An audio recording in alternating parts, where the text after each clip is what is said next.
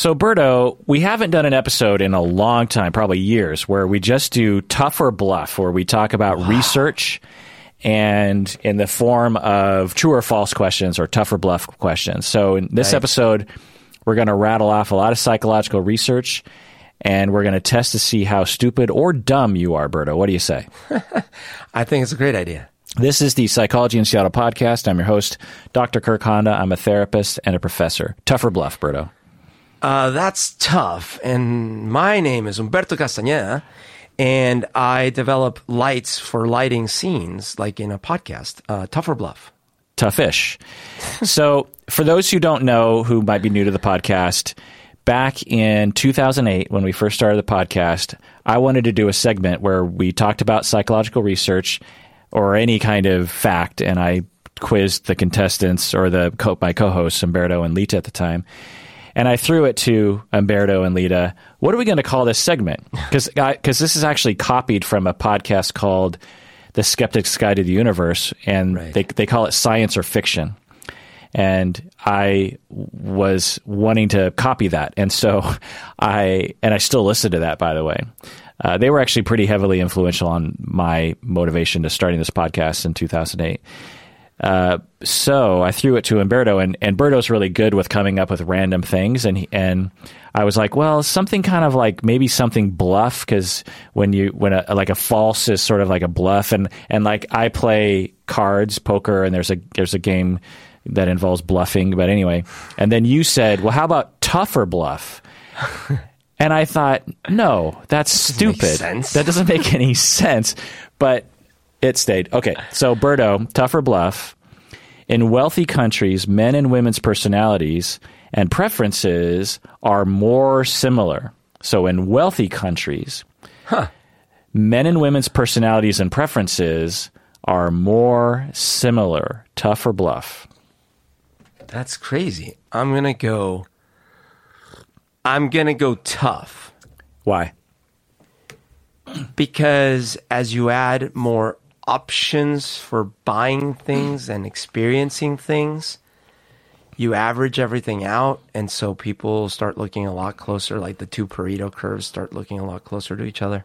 Right. The two distributions, I mean.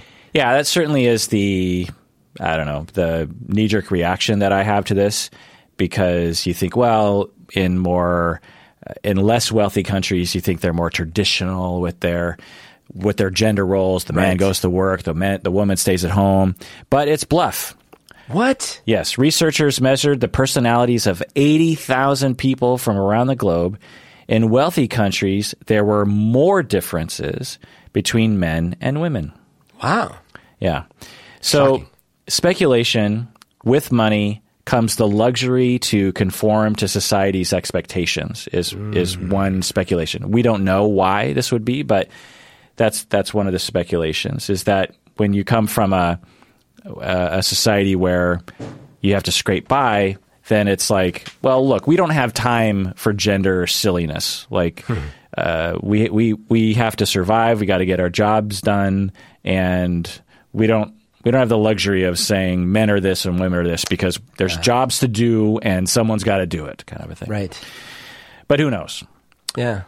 And this actually is in line with a different set of research that shows that in hunter-gatherer societies that they've studied, that there is far less gender disparity and much more egalitarianism, particularly in hunter-gatherer societies where there's a lot of resources, which is totally counterintuitive given the messages that we've been given by society that, like, primitive societies, the men hunted and beat the woman over the head with a thing, and the woman was routinely being abused because she had no power.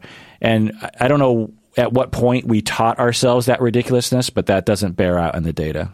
Oh, interesting. It's a complicated thing, but anyway. Yeah. Tough or bluff, Berto? In the lab, rats choose heroin or meth over socializing. In the lab, yes. Rats choose heroin or meth over socializing with other rats. Tough or bluff? I'm going to go tough because it's a chemical addiction. They're not going to be able to just rationalize their way out of it. Yeah. I mean, if we can't do it, we as in humans, I don't see how they could do it. Yeah, it's bluff. What? Yeah, you're 0 for 2. Across multiple conditions, including different drugs, different dosages, and the sex of the rats consistently chose social time over the drugs. Wow. The thing is we mammals, including ourselves, crave attachment and will sometimes turn to substances when we feel alone. So, you were saying, well, humans don't seem to do it. And that is a sort of cart before the horse thing where we tend to look at people who suffer from addiction who are isolating and depressed and, distancing themselves from their family and friends. And it looks like drugs is dragging them away from us. But in all likelihood, for many people, they were emotionally dragged away from us long ago. And because of that isolation, they turned to substances, and then they really moved away from us, Interesting. Yeah. Okay. Man. 0 for 2. 0 for 2. Tough or bluff, Berto. U.S. organizations in financial decline are 2.5 times more likely to hire an Asian American CEO. Tough or bluff. U.S. organizations that are in financial decline are 2.5 times more likely during the financial decline to hire an Asian American CEO. Tough or bluff, Berto? Oh my gosh. Okay.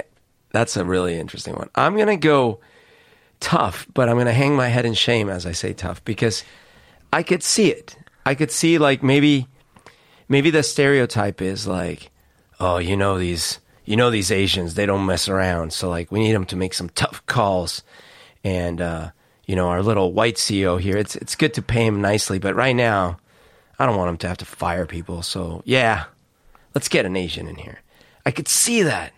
I'm going to go tough. If your organization was going down the tubes, would you hire me as your CEO to pull you out of the downward? Absolutely. Except that you would be too nice because you'd be like, well, like, tell me about your feelings. How does it feel to be let go? I actually need like your dad or something. The irony is I am actually good at math, and so are you, by the way. But anyway, yeah, it is tough. Researchers looked at 5,000 CEOs over 5 decades and found that Asian Americans were hired much more often when the company was in a financial decline. Wow. Another study found that participants see Asian Americans as more self-sacrificing and thus a better choice during tough financial times. So it's not necessarily that they're good at math, but they're just less of a dick about their own salary, essentially. Right. And that kind of sucks because think about it. Like all those Asian Americans didn't have the opportunity to be CEOs for that same company before it was in financial decline. And now all of a sudden they do, but it's in financial decline. Yeah. Tough or bluff. People in religious countries, would you call Colombia a religious country? Yeah, okay. Absolutely. People in religious countries are more generous with their money. Tough or bluff. More generous with their money, people in religious countries. Interesting. Well, that's a funny question because I guess, is the United States considered a religious country? I would say on the spectrum, they're probably in the middle, is my guess. Okay. Because then you have countries like Sweden or the UK. Yeah. I don't know.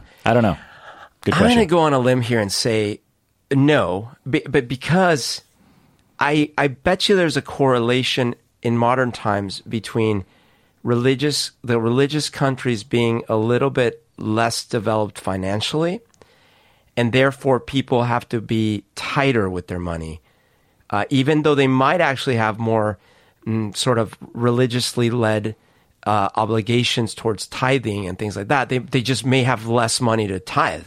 So I'm going to go, your statement was that it was, so therefore I'm going to go tough. Like it is tough that in more religious, I'm going to go bluff. In more religious countries, they donate less. Yeah. It is bluff, you're right, but it is that there's no difference between religious and non-religious countries. So interesting. Yeah. Similar generosity. All right. Tough or bluff, Berto? Because agreeable people care less about money, they tend to have less money and more debt. So this is a lot of things. Because agreeable people care less about money. They tend to have more money. They tend to have less money. Oh, less money. And more debt. Oh, and more debt.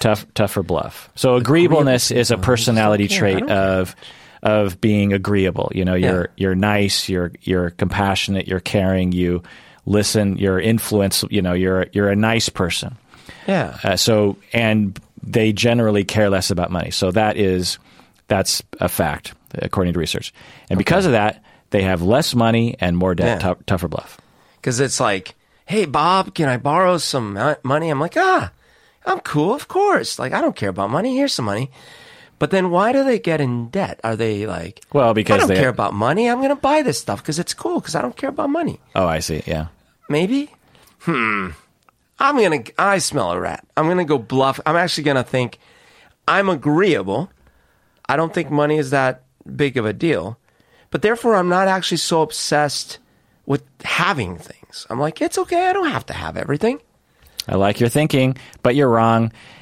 You're 1 in 3. It's tough. Researchers looked at 3 million people and found that agreeableness was associated with lower savings, more debt, and higher default rates.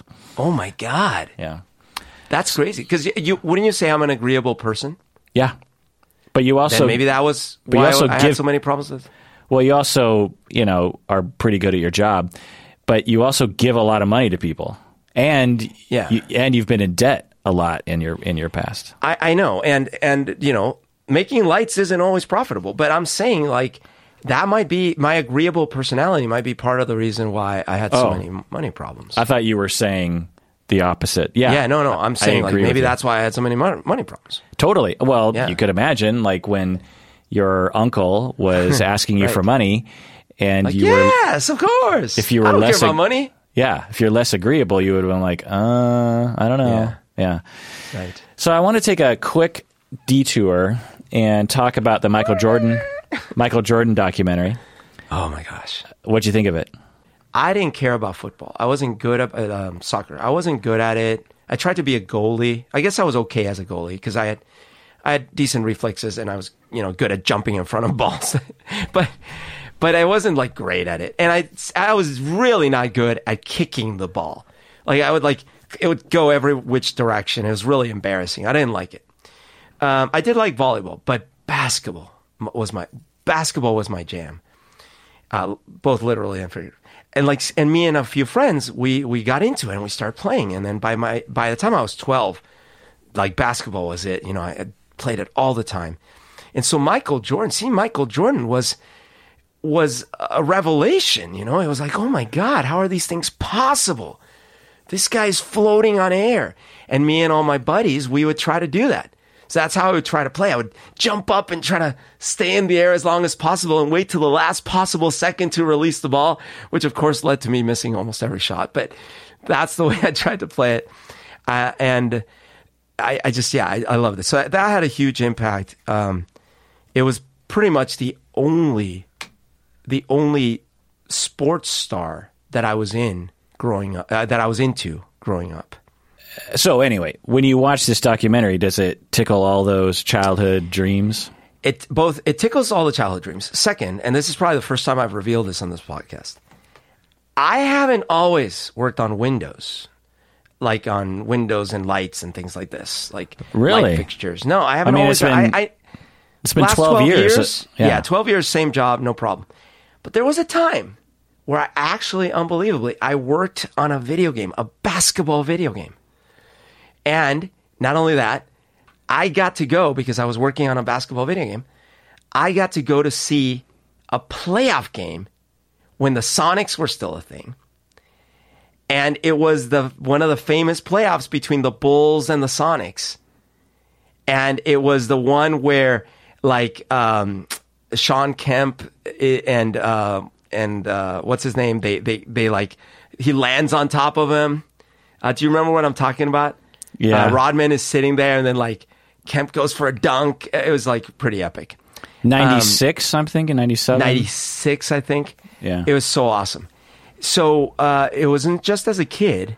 During the 90s, oh man, I was obsessed. I was like devastated when he retired, then elated when he came back. And it was like this fairy tale where they went on to win another. Like, so yes, this documentary, because I've seen stuff before. It was all like the highlights, his highlights. There was that, they did an IMAX movie of his stuff, but I never heard some of these stories. And it's surprising because I was so into this. But, you know, how would I have known the stories? I didn't read trade magazines or anything. Well, did you know that this isn't really a documentary? It's just him, because it's all approved by Michael. Like, oh, okay, I didn't know that. Which it so definitely, it's very biased, I'm sure. Yeah, it definitely has that thing. You know. Yeah. Well, but a lot of the stories that they're going into about you know, all the other Pippen. Like, I didn't know so much about Pippen. Yeah. You know, and I didn't know that much about Rodman. I didn't know he had one. And this just shows that I'm not, in general, like the biggest fan of basketball, in that many fans of basketball would be appalled that I didn't know that Rodman had already won an NBA the Pistons playoff. Yeah. But the thing is that I didn't, as a kid and as an adult, I've never actually followed sports. You know, I don't know the names of everyone. I don't watch all the games. It's just that Michael Jordan was on a whole other level. Yeah. So in the 90s, I followed it and all these things. So yes, I love watching those stories. I'm finding out a ton of stuff I had no idea about. It's great. Yeah, I heard that this was the next Tiger King, that everyone was watching this, and I'm guessing a certain generation, your age and a little younger, because people my age, Jordan came on the scene a little later, although I don't know, maybe not. Yeah. I don't know. I just remember people like you and my younger brother were really into people like Michael Jordan, whereas, and I think the 90s, early 90s was a time when sports figures really became a thing. Like in the 80s, you definitely had your stars, you know, Magic Johnson, these kinds of people, but you didn't have posters and products and shoes and cartoons and interviews and constant media coverage like the way that Michael Jordan, you know, benefited from. He came into stardom during a time when it was the perfect storm for that kind of thing. Nike and Spike Lee, and I mean everything was just, you know, happening around him right then.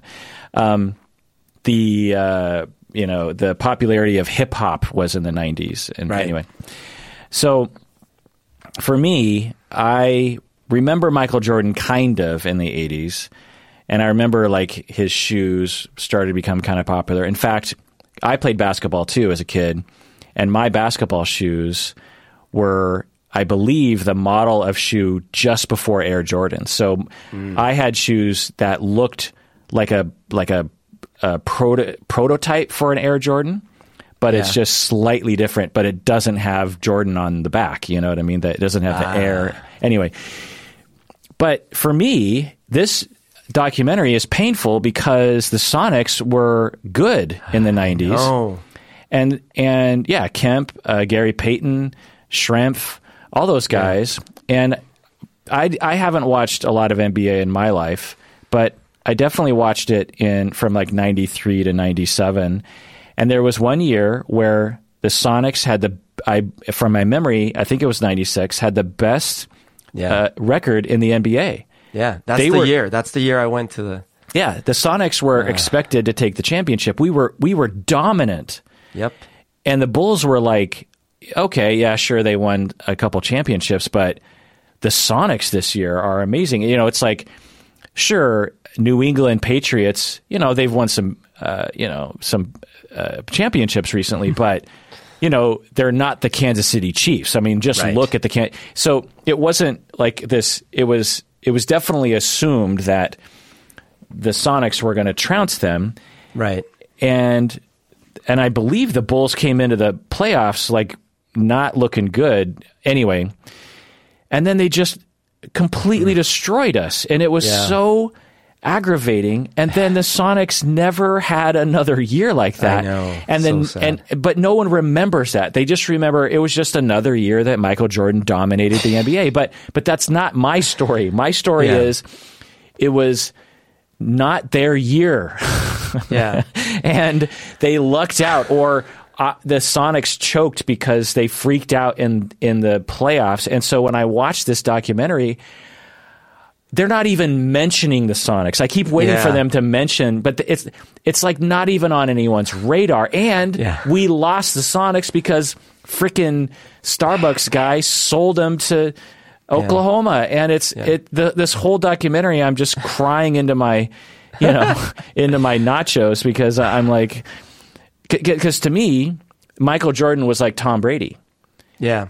Michael, Pippen, and especially the Worm, man. I hated that guy. I mean, they kind of show how bad of a sportsman he is, but he is one of the most vile players that has ever played any sport, any sport, anytime. He would flagrant foul people in a way that was like very dangerous. Yeah. He was completely like just foul mouthed, and so when I watch this documentary, I hate all these people. Now, it's kind of cool to see a document about the 90s and the NBA. It's interesting, all these behind the scenes. But I keep waiting for like the interview with like Michael Jordan about how he was a jerk to people. Yeah. And how does his wife feel about him? Yeah. And what's the price that he had to pay to get there? I mean, they kind of talk about it. Basically, it's just a massive highlight reel to aggrandize Michael Jordan and the Bulls. That's totally fair. And that's probably why I like it so much, because I'm just sitting there fanboying.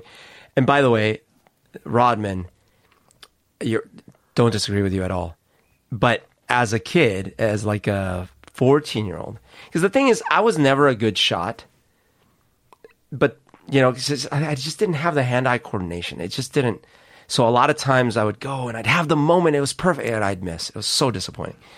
But what I did have, I want to see if you can guess. What do you think? I had two things that I could do really well. What do you think they were? Boxing out. Yeah. And basically, and going for rebounds. Yeah. Like, because the thing is, I was super athletic in the sense of like, I had incredible endurance. And because I had been doing Taekwondo for several years, I could jump really well and really high. Oh. And I had really long arms, like monkey arms. So what happened was I would be really fast. I wouldn't get tired. I would just like sit there. And so Rodman to me was sort of an inspiration. I was not a fouler, but like just the fact that he was always there, always in the right place, always. So that was like, yeah, I'm going to do that. So unfortunately for me, it's complete. Now to be fair though, the Supersonics were my uncle, the one that is not committed, that killed himself when I was a kid. He was an amazing basketball player, apparently. And he was tall, very, very good at basketball. And he loved the Supersonics. He had a Supersonics banner and a thing and a stuff in his room. And that was there in his room forever. He had one of those little basketball things, like on the wall, little ones with like little foam balls. And so, there's a part of me that always thought, the Sonic, even before I knew them, I was like, the Supersonics must be really something. And then when I lived here, I agree with you. I had a lot of affection for the Sonics. Yeah. So I have one gripe of wrath, and then let's take a break. Okay. So here's my gripe of wrath, people. And I know a lot of you out there listening suffer from this condition. I'm going to call it frequent Mac screensaver disorder. Okay, so I've never had a Mac, but apparently the default screensaver setting is 5 seconds, because whenever I'm in a room with someone they're using a Mac laptop, or I'm using a Mac, it quickly, because it has that 2-phase where it'll dim the light, and then 10 seconds later it'll just turn off, right? Yeah. The screen will turn off. And even if it's plugged in, it's which you don't need, people. And so what I would find is like people who have Macs, they're constantly touching the pad, the mouse pad, because they need to reinvigorate the screen. I so can relate to this. Right? I can totally relate to this. And all I want to do is wring these people's necks and just be like, change the goddamn setting. Like, no, but it's worse. It gets worse. So I have a Mac for work because we make these lights, but the problem is that my IT department configures it so that I cannot fully turn off the feature, because what they're trying to prevent is that you're at a coffee place and you leave your MacBook on the table while you go get a coffee and you forget that your screen is on, and then some nefarious individual comes. So they do not let you turn off the screensaver thing. And if you're not plugged in, it is worse, because plugged in, it takes a little longer. Not plugged in, I don't know. It feels like 30 seconds. And as soon as you see the screen dimming, it's this mad rush. They're like, oh God, I gotta get it. Because if you don't, I have to type in my long ass super secure password and touch this little thing on the side of the laptop too, so that it's a nightmare, dude. I totally agree. Someone should invent a little mechanical finger that just every 10 seconds just sweeps across that mouse pad for you. Because most people with their computers, if you're reading it, I'll see people reading an article. And the article takes longer than 30 seconds or however, and they have to constantly press the goddamn mouse pad. And I just want to, it's annoying to watch, because actually I was on a Zoom call with a coworker of mine, and I didn't know that some companies will lock this down, and maybe this is why she was suffering from this disorder. Is the screen was next to her face, and so every once in a while, her face would become de-illuminated, dark, and then she would reach over, and it was distracting to me watching her get distracted. You know what I mean? Yeah, totally. I'm here to tell you, people, you do not need a screensaver on your computer anymore. Those were because CRTs would have burn-in that doesn't exist on your screen anymore. The only reason why your screen turns off is because of power, okay? And if you can't manually turn off your stupid screen, then you don't deserve a computer. So I have 3 screens right now I'm looking at. Not a single one the screensaver is on. No. Why? No. Because I have a brain cell that tells me when I walk away from my computer, turn the screen off manually. Yeah. It's not hard to do. Do you remember when we were recording our D&D episode 2 weeks ago or whatever? Yeah, that was driving me crazy. It's because of that, because I'm sitting here paying attention, looking at my sheets, rolling the dice, and I would forget to touch the stupid thing. Yeah, that was when I was using my Mac's video camera. I forgot about that. You were the one who sort of loosened the cap for that later meeting that I had on Tuesday where it was driving me crazy.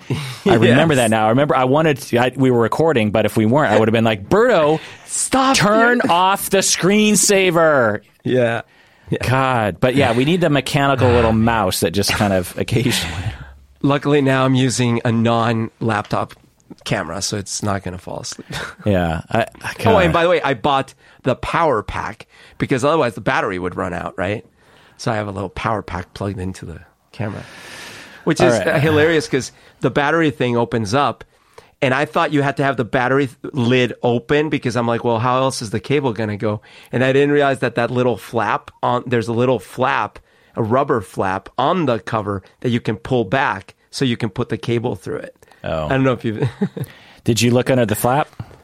I lifted the flap.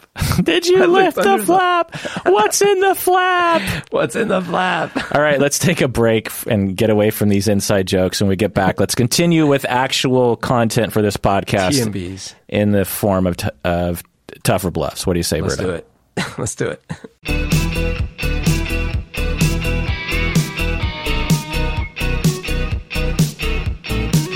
All right, we're back from the break, Berto. If a screensaver were to try to convince people to become a patron of the podcast, what would it sound like? Hey, guys, I know you're just looking at the screen, but hey, I'm falling asleep. Oh, too late. I fell asleep.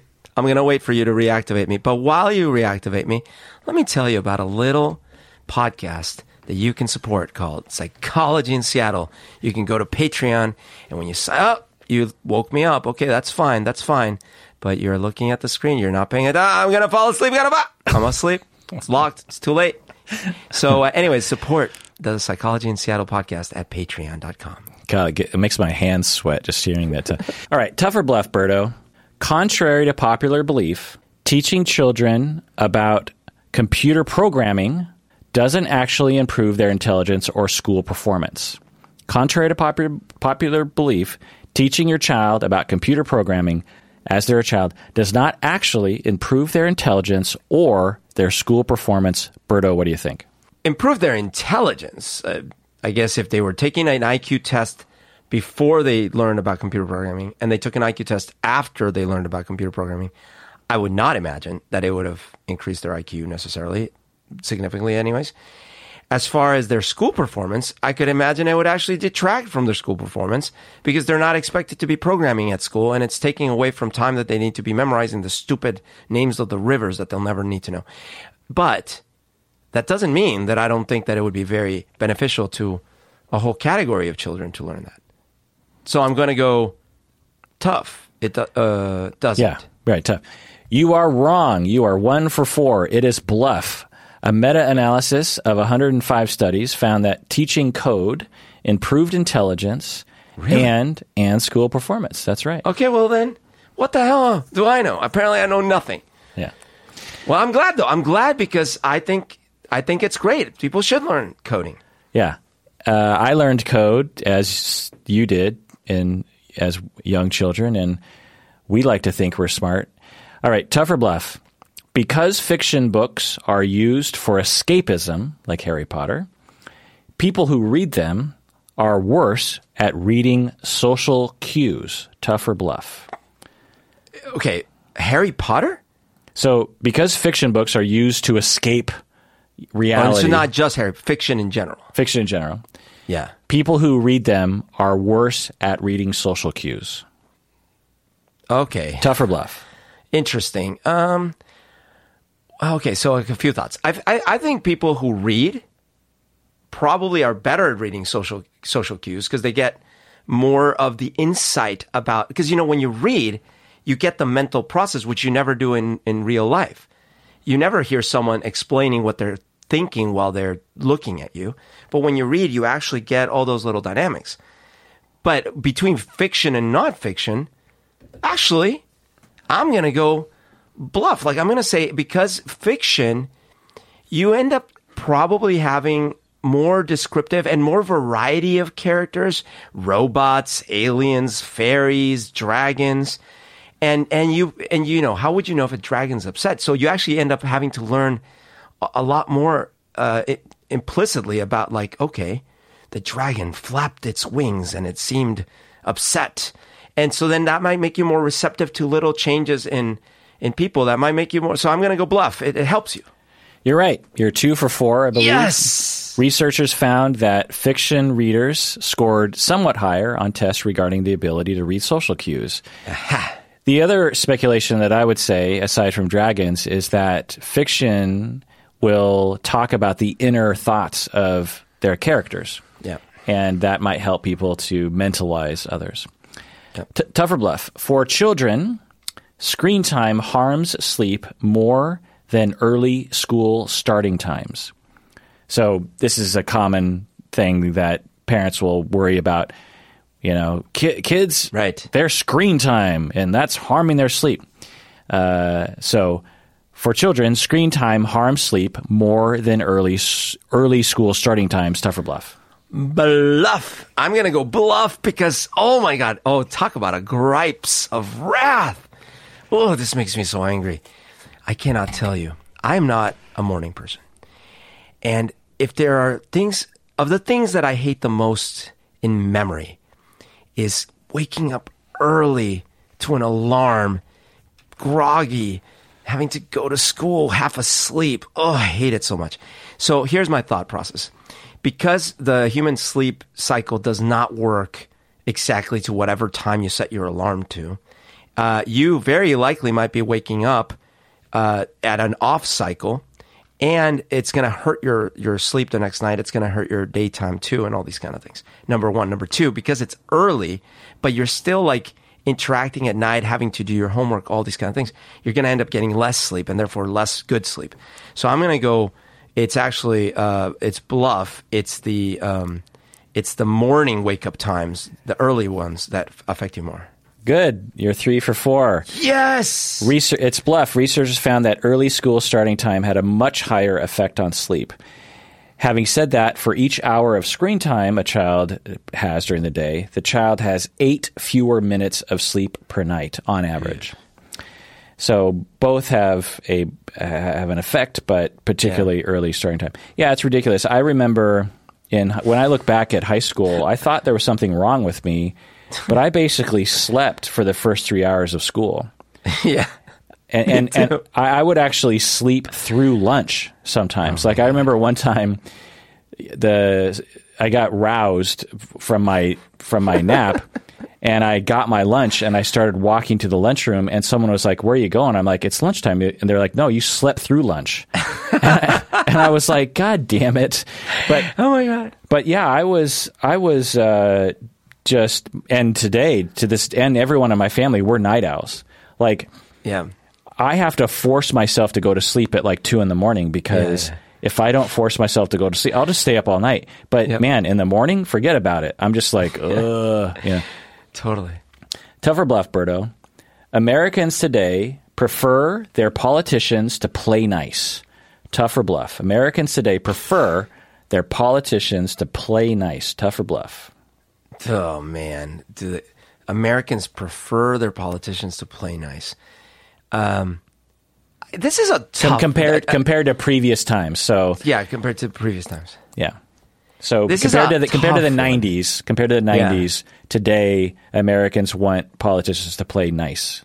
Okay, this is a tough one, but I'm not saying tough yet. I'm just saying it's difficult because like I see people wanting that, like saying people should just, why are they accusing each other of everything? Why are they being so mean to each other and stuff like that?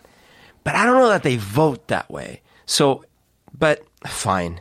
I'm going to go tough. They say they want that. No, it has to do with actual outcomes, not self-report. Okay. Well then, no. I'm going to go bluff because that doesn't seem to be how it nets out in elections. Well, certainly not the discourse, because it's hard to know why people get elected. But it is. Yeah. But it's tough.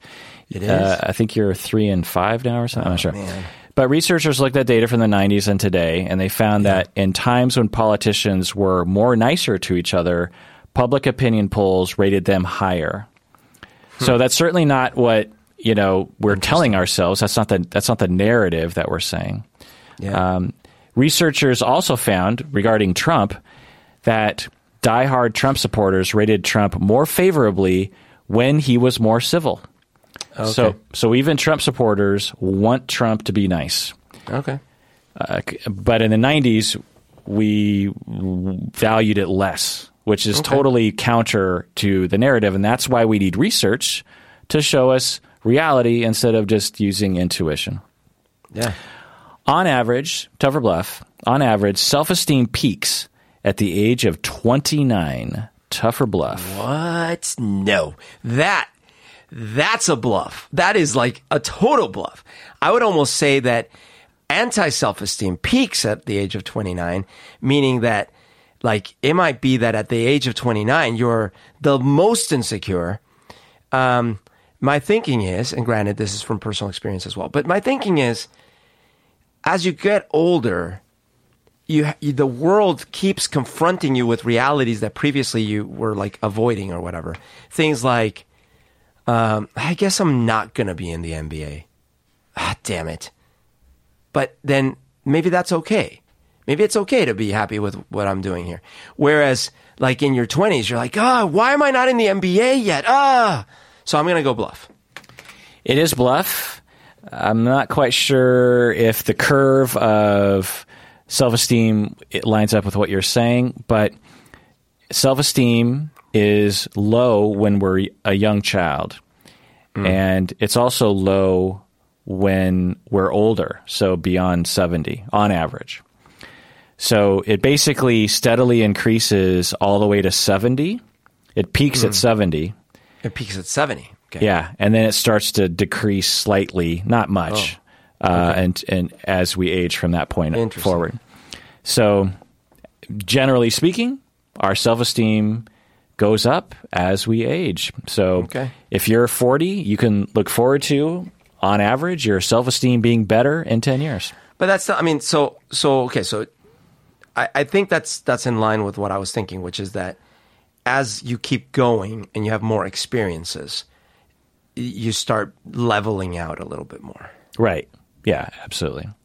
So, tough or bluff, Berto?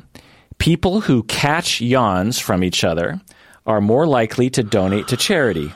What?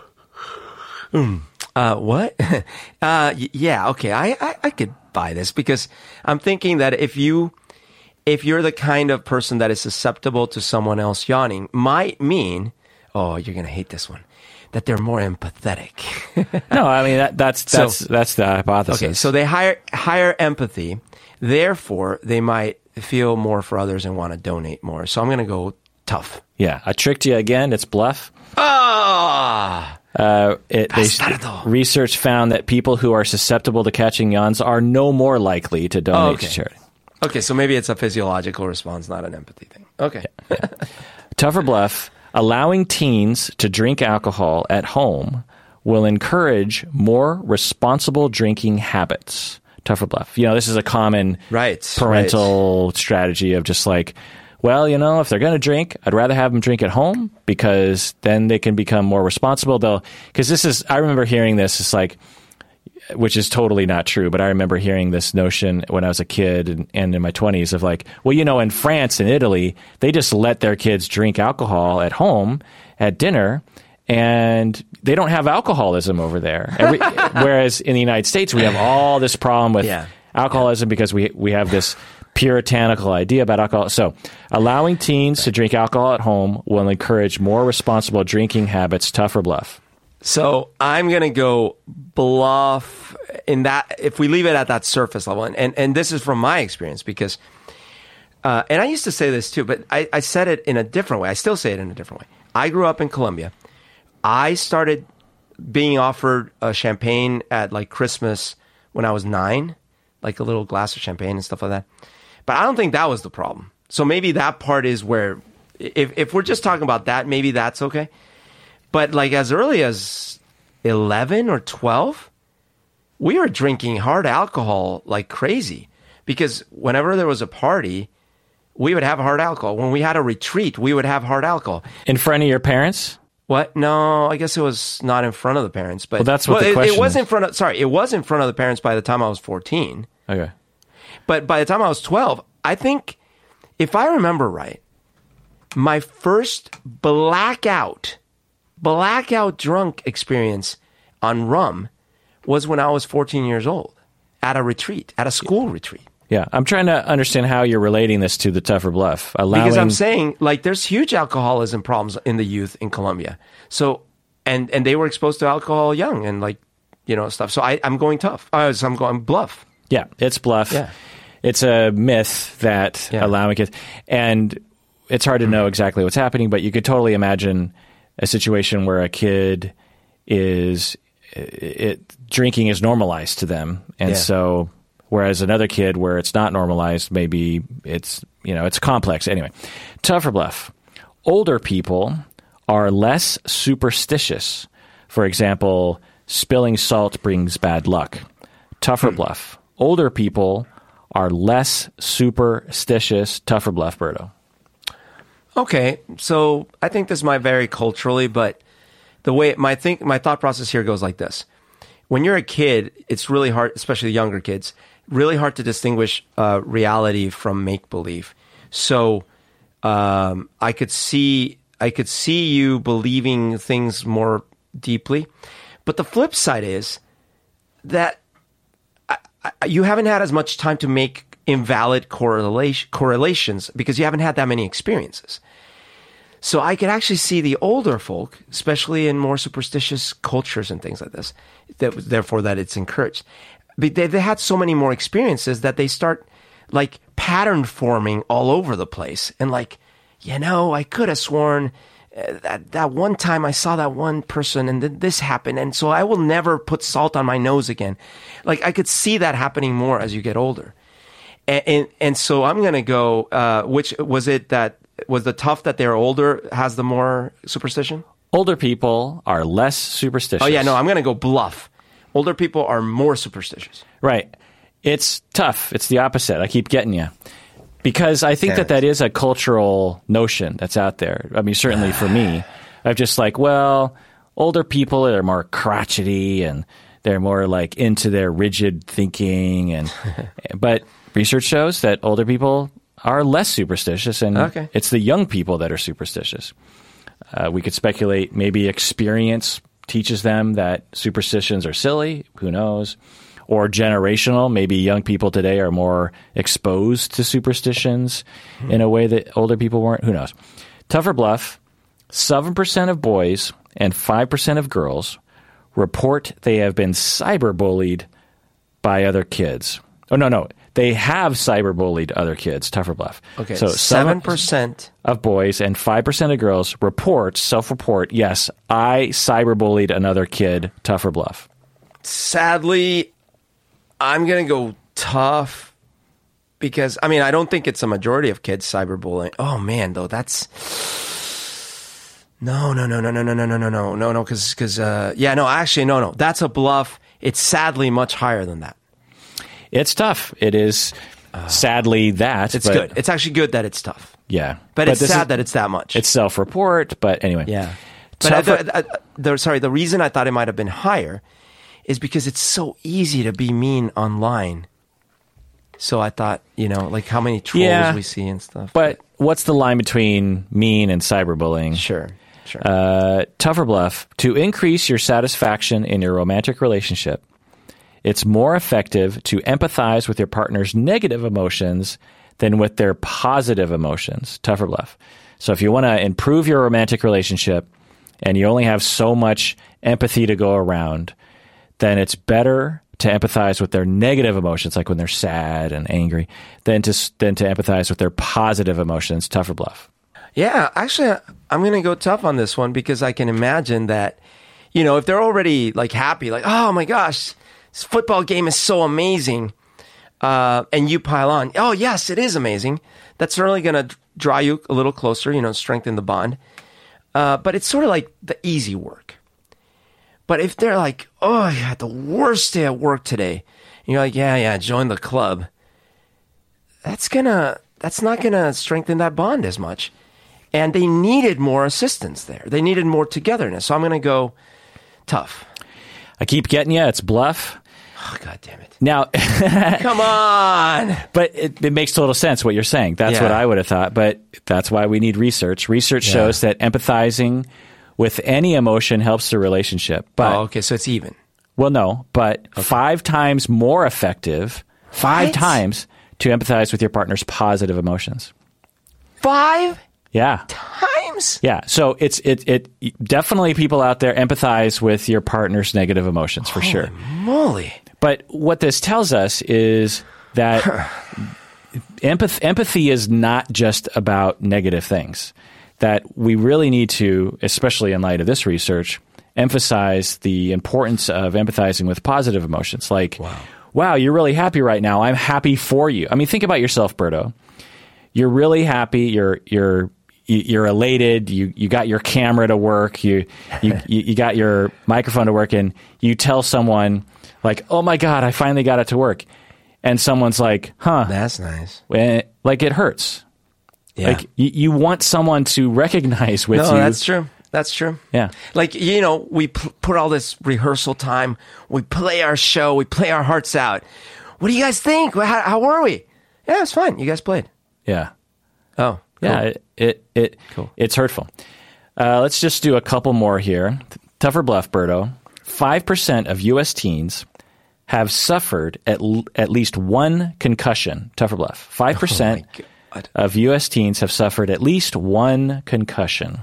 5% of current teens, right? Yeah, yeah. 5% so not like you and me, but kids these days. Kids these days. By the time they're a teenager, they've suffered at least one concussion. 5%. Tough or bluff. I'm going to go bluff. It's higher than that. Because Yeah, it's a lot higher. Yeah. 20% have suffered at least one concussion, and 5% have suffered 2 or more concussions. Yeah. Yeah, because has it increased, by the way?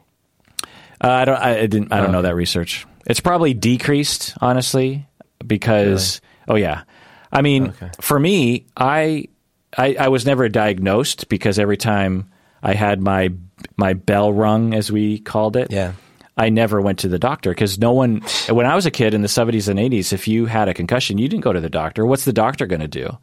Yeah. So I never went to the doctor. In fact, there's a song about it, right? 3 little monkeys were jumping on the bed. One fell down and broke his head. Mama called the doctor. What did the doctor say? Just stop jumping on the bed. Yeah. That's the entire medicine profession opinion. Right. Just don't jump on the bed. I can think of like 10 moments when I probably had a concussion. Jeez. And there were probably more than that. I mean, when I was a young child, 4 or 5 years old, me and my friends developed this game where we would smash our heads into each other. Oh my God! What are you, Rams? Well, what we did was it was like sometimes people play Bloody Knuckles, where I played that too. Yeah, so if you don't know, you hold your fist in place and your friend smash it. You punch the other person's hand, and you keep going back and forth. Or another game is that we'd play as kids is you would have 2 fingers and you could slap the person's arm as hard as you could with 2 fingers. It's hard to really hurt someone to smack them with 2 of your fingers, but if you got good at your technique, you could really hurt someone, and over time, whoever gives up first loses. Right. And so we, at the age of 4, we randomly came up with this game was whoever gives up on the headbutting game. And I remember being hit in the head so hard that all I could see were stars. I remember my God, like dude. someone headbutting me so hard. We were probably sitting in JCPenney and my parents probably just watched us and thought it was hilarious. Oh my God. But that hurts to think about. Football, slip and slide, falling out of trees, falling off of ping pong tables, particularly football. I probably had countless concussions, honestly. Anyway, tough or bluff, Berto.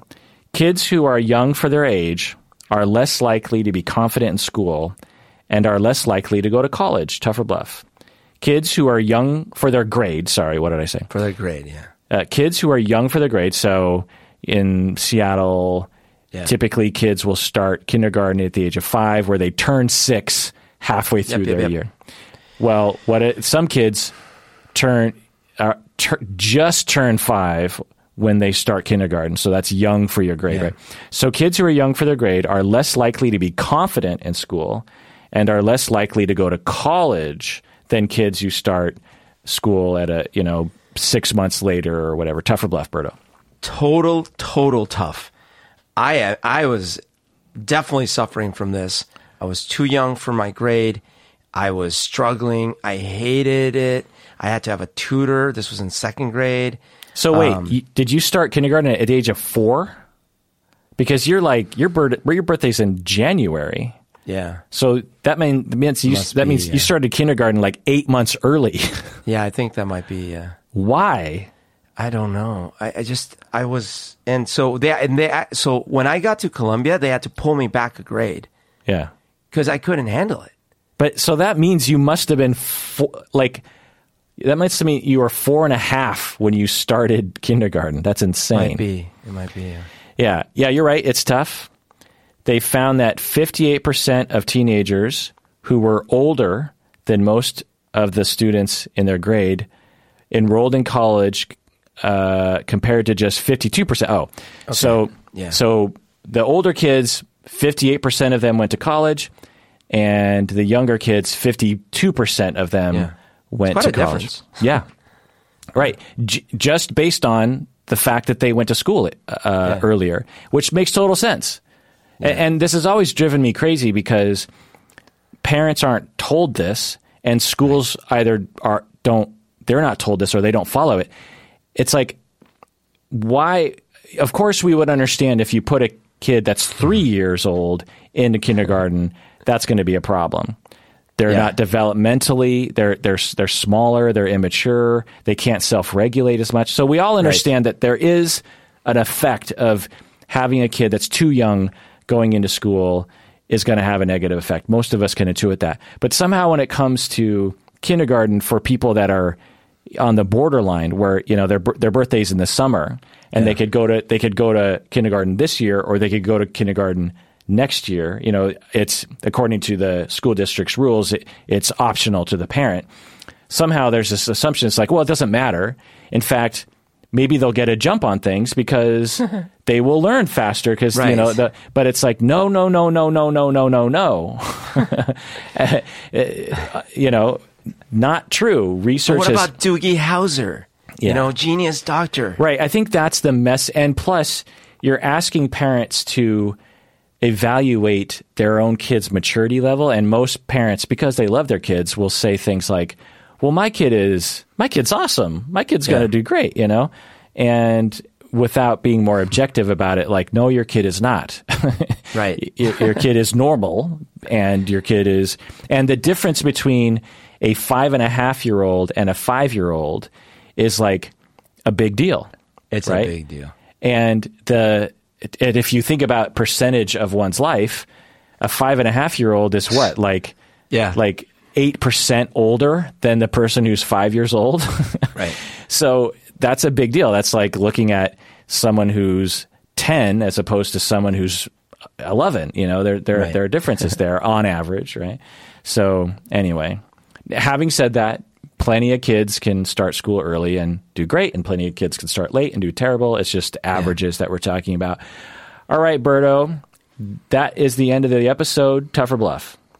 I'm going to go with tough, sadly. Everyone out there, please take care of yourself because you deserve it.